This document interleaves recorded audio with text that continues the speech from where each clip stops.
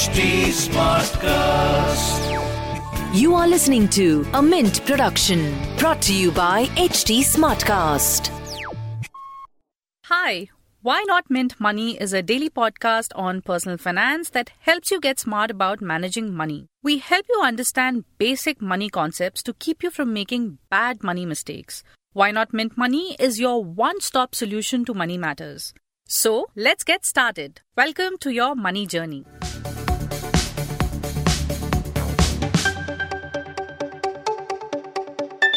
Hello, everyone, and welcome to this very special episode of Why Not Mint Money. I am Neil Borate, your host for this episode. Today, we will be talking about real estate investment trusts. Essentially, REITs, as they are commonly known, are an instrument through which ordinary people can invest small amounts in real estate. If you look at what was earlier available, you had to buy a flat or other property, which is usually a big ticket size in somebody's life. And because of that, selling those properties was also not easy. REITs have simplified both ends of that process, buying and selling. And they have done so because they are a listed financial instrument. So we will get into all of that further into the episode. And to explain this, I have with me Vikash Khadloya, Deputy CEO and Chief Operating Officer at Embassy REIT. This episode is brought to you by Embassy REIT. Welcome, Vikash. Thank you, Neil. Thank you for having me over. So, Vikash, first of all, if you could explain to our listeners, what is a REIT and a bit about their history and presence in India? Sure, Neil. So, simplistically speaking, REIT stands for Real Estate Investment Trust. So, we can think of REIT as a company that owns, operates, or even finances underlying real estate. In most cases, that underlying real estate is income generating, which means it is either largely leased out and earning rents, which can help be distributed back to the shareholders. And what REITs do is it helps provide a platform for individual investors to invest in large scale real estate projects. For example, Manyata Business Park, one of the larger business parks we own, is about 120 lakhs square feet. So it's large. So REITs allow individual investors to participate in a large portfolio owning such large assets, by buying, let's say, a 1 unit or 2 unit, which is equal to a share. So in simplistically speaking, they own large commercial or other income producing properties. It's in a trust structure, and the way the framework is that it gives individual or retail investors opportunity to buy a share or a unit of that trust and hence participate in the underlying real estate. Now, just let me go a little bit to the history of REITs. REIT has actually been in existence for over 50 years in matured markets like US. And in fact, REITs are a $2 trillion asset class in the US. US has over 800 REITs, US and other global nations. And in India, the regulations, while it was first set up in 2014 by SEBI, we at Embassy REIT were the first REIT to be listed in 2019. Since then, as some of you may be aware, 2 other REITs have got listed. And in total, the 3 REITs put together have a market cap of about 60,000 crores. So we are seeing REITs, which was a new product in India when we got listed in 2019, slowly come into mainstream, in terms of investment options and a necessary allocation to every individual investor. Right. Vikash, so before 2019, the minimum ticket size for a REIT was 2 lakh. That was brought down to 50,000. And then a few months ago, SEBI further brought it down to 10 to 15,000. And even the secondary market lot size was brought down to a single unit. How low can that be? How low, what is the minimum amount that an individual can invest in a REIT? Yeah, Neil, actually, that's a pretty interesting question. So, just carrying forward from what I said, how REITs allow investors to participate, in large commercial or, other income producing properties. SEBI has done a fantastic job. So what they did recently is reduce the REIT lot size from 200 units to 1 unit, which means an individual investor, whether it's a college, whether it's someone at the early stage of their career or or someone who's much later stage in their life, they can invest with as little as, let's say, 360 rupees in the case of Embassy REIT by just buying one unit or one stock. So you can participate in large commercial income producing office assets by just investing, which is spread across four cities in our case, 440 lakhs square feet of total size, by investing as little as 360 rupees by buying one stock or one unit on the stock exchange. So that's how SEBI has made REITs even more accessible to small and retail investors. Of course, REITs have global long only institutional investors, the domestic mutual funds, the large sovereign funds. We have all of those them as part of our investor base. But because of this move by SEBI, reducing the minimum ticket size to one unit, which is, let's say, 360 rupees as of today for an Embassy REIT stock, it has helped us to increase our investor base by over 7 times since we got listed. And that's phenomenal, right? It's been close to 3 years now. And just in the last quarter, we saw it increase by 3 times. More and more retail investors now participating in this story. Yeah, that's incredible. I mean, that's almost the size of a cup of coffee in Starbucks. Yeah. So Vikash, just to clarify, one would need a demat and trading account in order to buy a REIT unit directly. Is that correct? That is correct. It's like any other equity share that you would buy. It's obviously REITs have certain advantages on tax front, which I can come to later. But otherwise, just buying and selling is very similar to how you'd buy and sell any other listed stock in India. Right. Now, in terms of the returns that REITs have delivered, as I understand it, there are 2 components. One is the capital appreciation of the underlying real estate, and the other is the income flow. So the flows from the rent that the properties yield. So how does an investor figure out what the historic returns have been? And if you can give us an idea of what they have been and how they're likely to play out in the future. Sure. So why don't I just get the stats out of the way first, Neil. So since we got listed as Embassy REIT in 2019 April, we have distributed over 4,800 crores as dividends. So probably the highest dividend compared to all other real estate companies in India put together over the same period of the last 10 quarters. And the total return, you spoke about what's been the total return since we got listed is roughly around 40%. So the way we look at it is a REIT is a total return story, right? The product. The one component of the return is the dividend yield. I spoke about how we have distributed 4,800 crores over the last 10 quarters. The second component is the capital appreciation, which you get given the growth levers which the underlying business or the assets have. Now, let me take a step back here. What is it that is giving the retail investors or the large institutional investors this return? Fundamentally, the business is to own, operate large scale commercial properties in our case, and lease it out to global blue chip occupiers. For example, we have Microsoft, Google, JP Morgan as some of our key clients to whom we have leased out space. And given that the spaces are rented out to them, we earn what we call as rental income. And that is what is distributed to investors each quarter.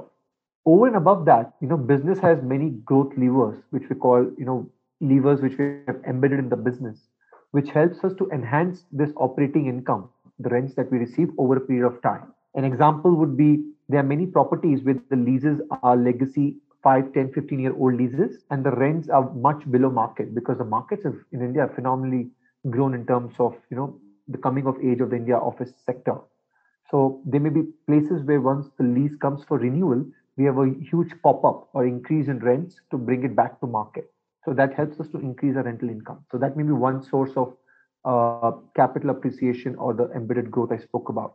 The second is in our portfolio, we have a huge potential of about 9 million square feet or 90 lakh square feet of new construction that we can do, which are basically natural expansion of our existing properties with land already within the overall campus. So as we keep building these and keep leasing these, we earn additional income, which helps with the growth, which benefits the investors from a capital appreciation perspective. Third example could be an inorganic acquisition. Like last year, around this time, we acquired Embassy Tech Village for 10,000 crores. And that has helped us increase not only our revenue, operating income, and distributions, but it's also helped us improve our what we call as DPU, distribution per unit to unit holders, the amount that they're being paid as dividends. So REITs give a phenomenal opportunity to investors to both earn a current yield because of the ongoing rents which we keep collecting month on month from investors, as well as the capital appreciation through the stock price uptick, which we see because of all the underlying business growth levers. So a combination of these two, I would say investors can target anything between mid-teens to higher kind of returns on what is essentially a very stabilized and a very downside sort of protected portfolio of products, simply because these are hard assets.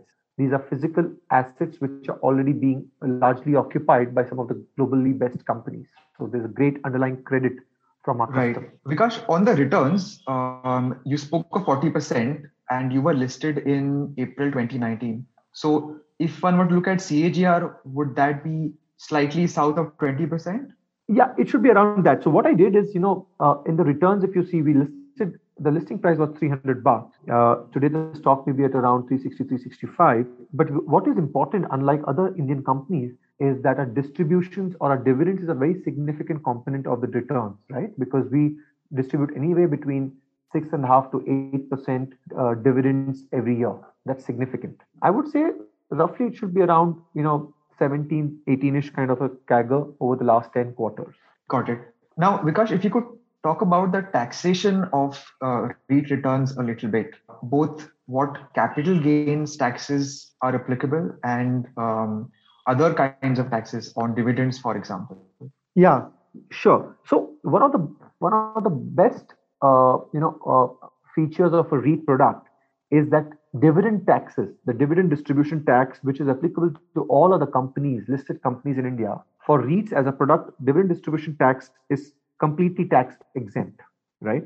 It's fully tax free as per the way the SEBI has set up the product, and it's been defined in the tax laws. For example, in our case, of the 4,800 crores that I mentioned, a significant proportion in the last quarter, we distributed over 80% of our dividends as tax free. So that is really helpful and really helps in the maximizing the post-tax returns from an individual investor perspective. So that's one component. The second component is, of course, on the stock price appreciation, there will be capital gains tax applicable, and the percentages are the same as what it would be for any other listed equity, 15 and 10% for short-term and long-term gains. I think the way I would say is REITs are very tax efficient because the rental income which the REITs receive are distributed every quarter to the shareholders, and this is basically a pass-through flow, and it is exempt from dividend tax. So what that means is that over a period of time, total post-tax return from an individual investor perspective really optimizes. Vikash, is there any interest component to the return, or it is essentially capital gains and dividends only? No. So to put it simplistically, the distributions that we made each quarter, just taking it more technically, has three components, right? What we distribute every quarter.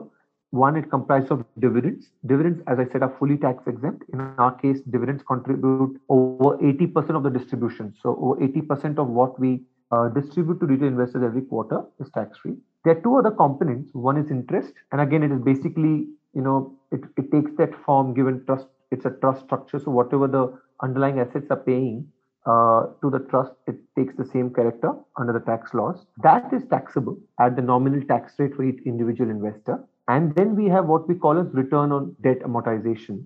So that again is not taxable. So of the three components, interest is the only component which is taxable. In our case, interest may be around 10 or 12% of the overall distributions we make each quarter. So effectively, the investor does not pay any tax on the balance, which is both dividends and amortization of SPV debt, as I mentioned. Over and above this is for the quarterly distributions or the income stream. Whenever there is any capital market transaction, so if you buy and sell a stock, whatever is the capital gains on that, you would get this benefits of long-term capital gains or short-term capital gain tax will be applicable, just like any other equity share. Fair enough. Now, Vikas, turning to Embassy REIT's expansion plans and the occupancy, how is that looking? So, if I'm correct, was it 89% in Q2 of FY22? That's right, Neil. Absolutely. We were 89% leased out.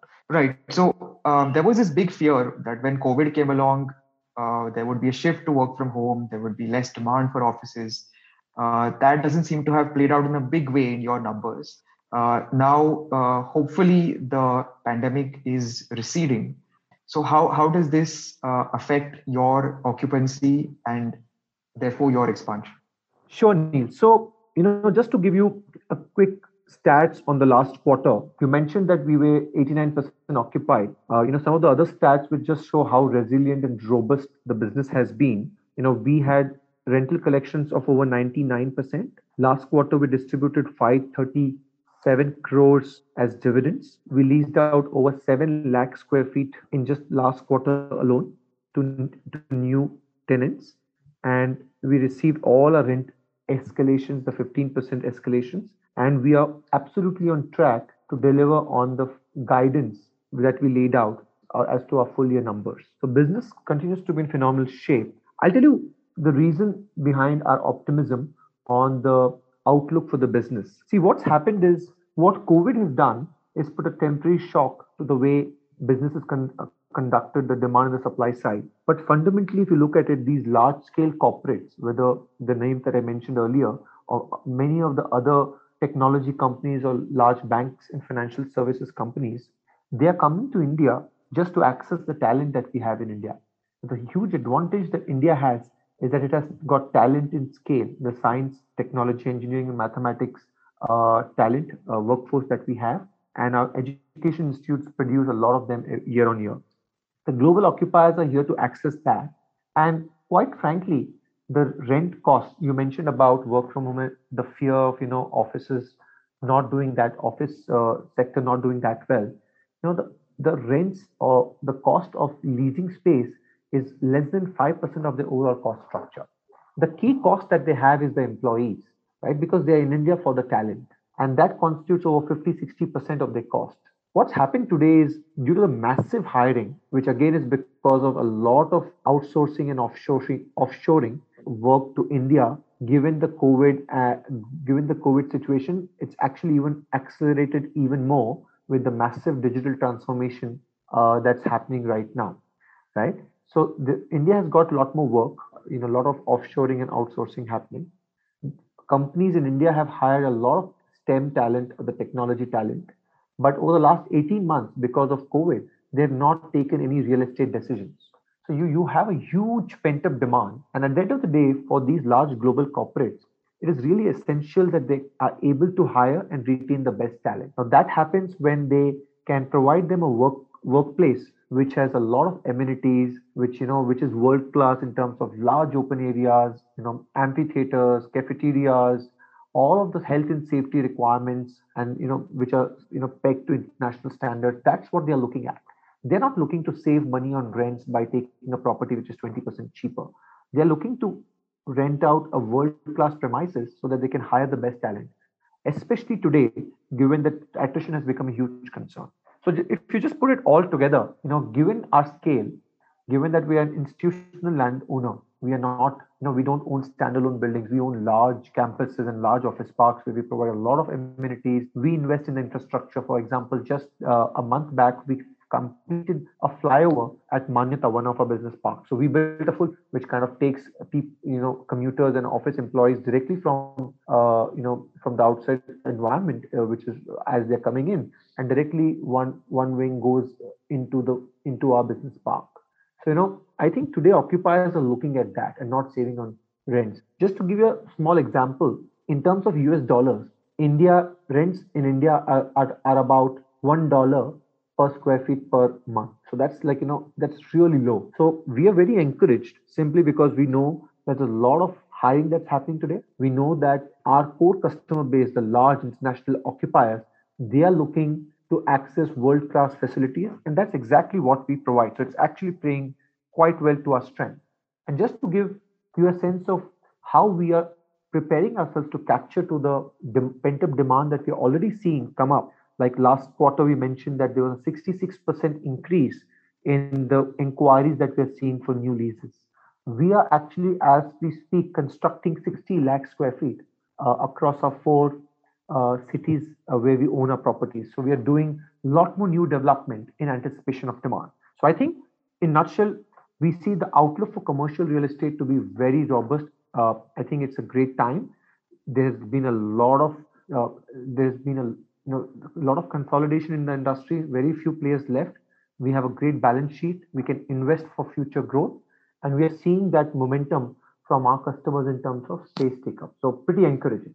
So there you go, folks. We have simplified a new and very interesting asset class for you.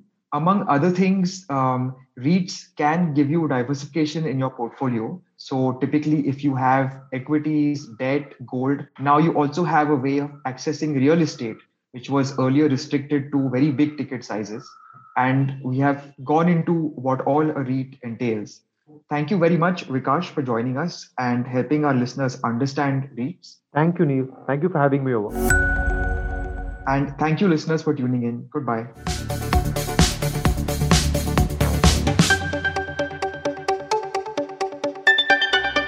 Thanks for listening in. We're also available on livemint.com. And if you're old school, then do pick up a copy of Mint for some insightful coverage.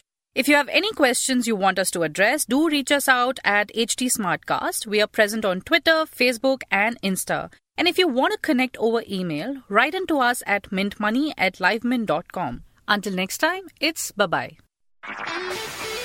This was a Mint production brought to you by HT Smartcast. HT Smartcast.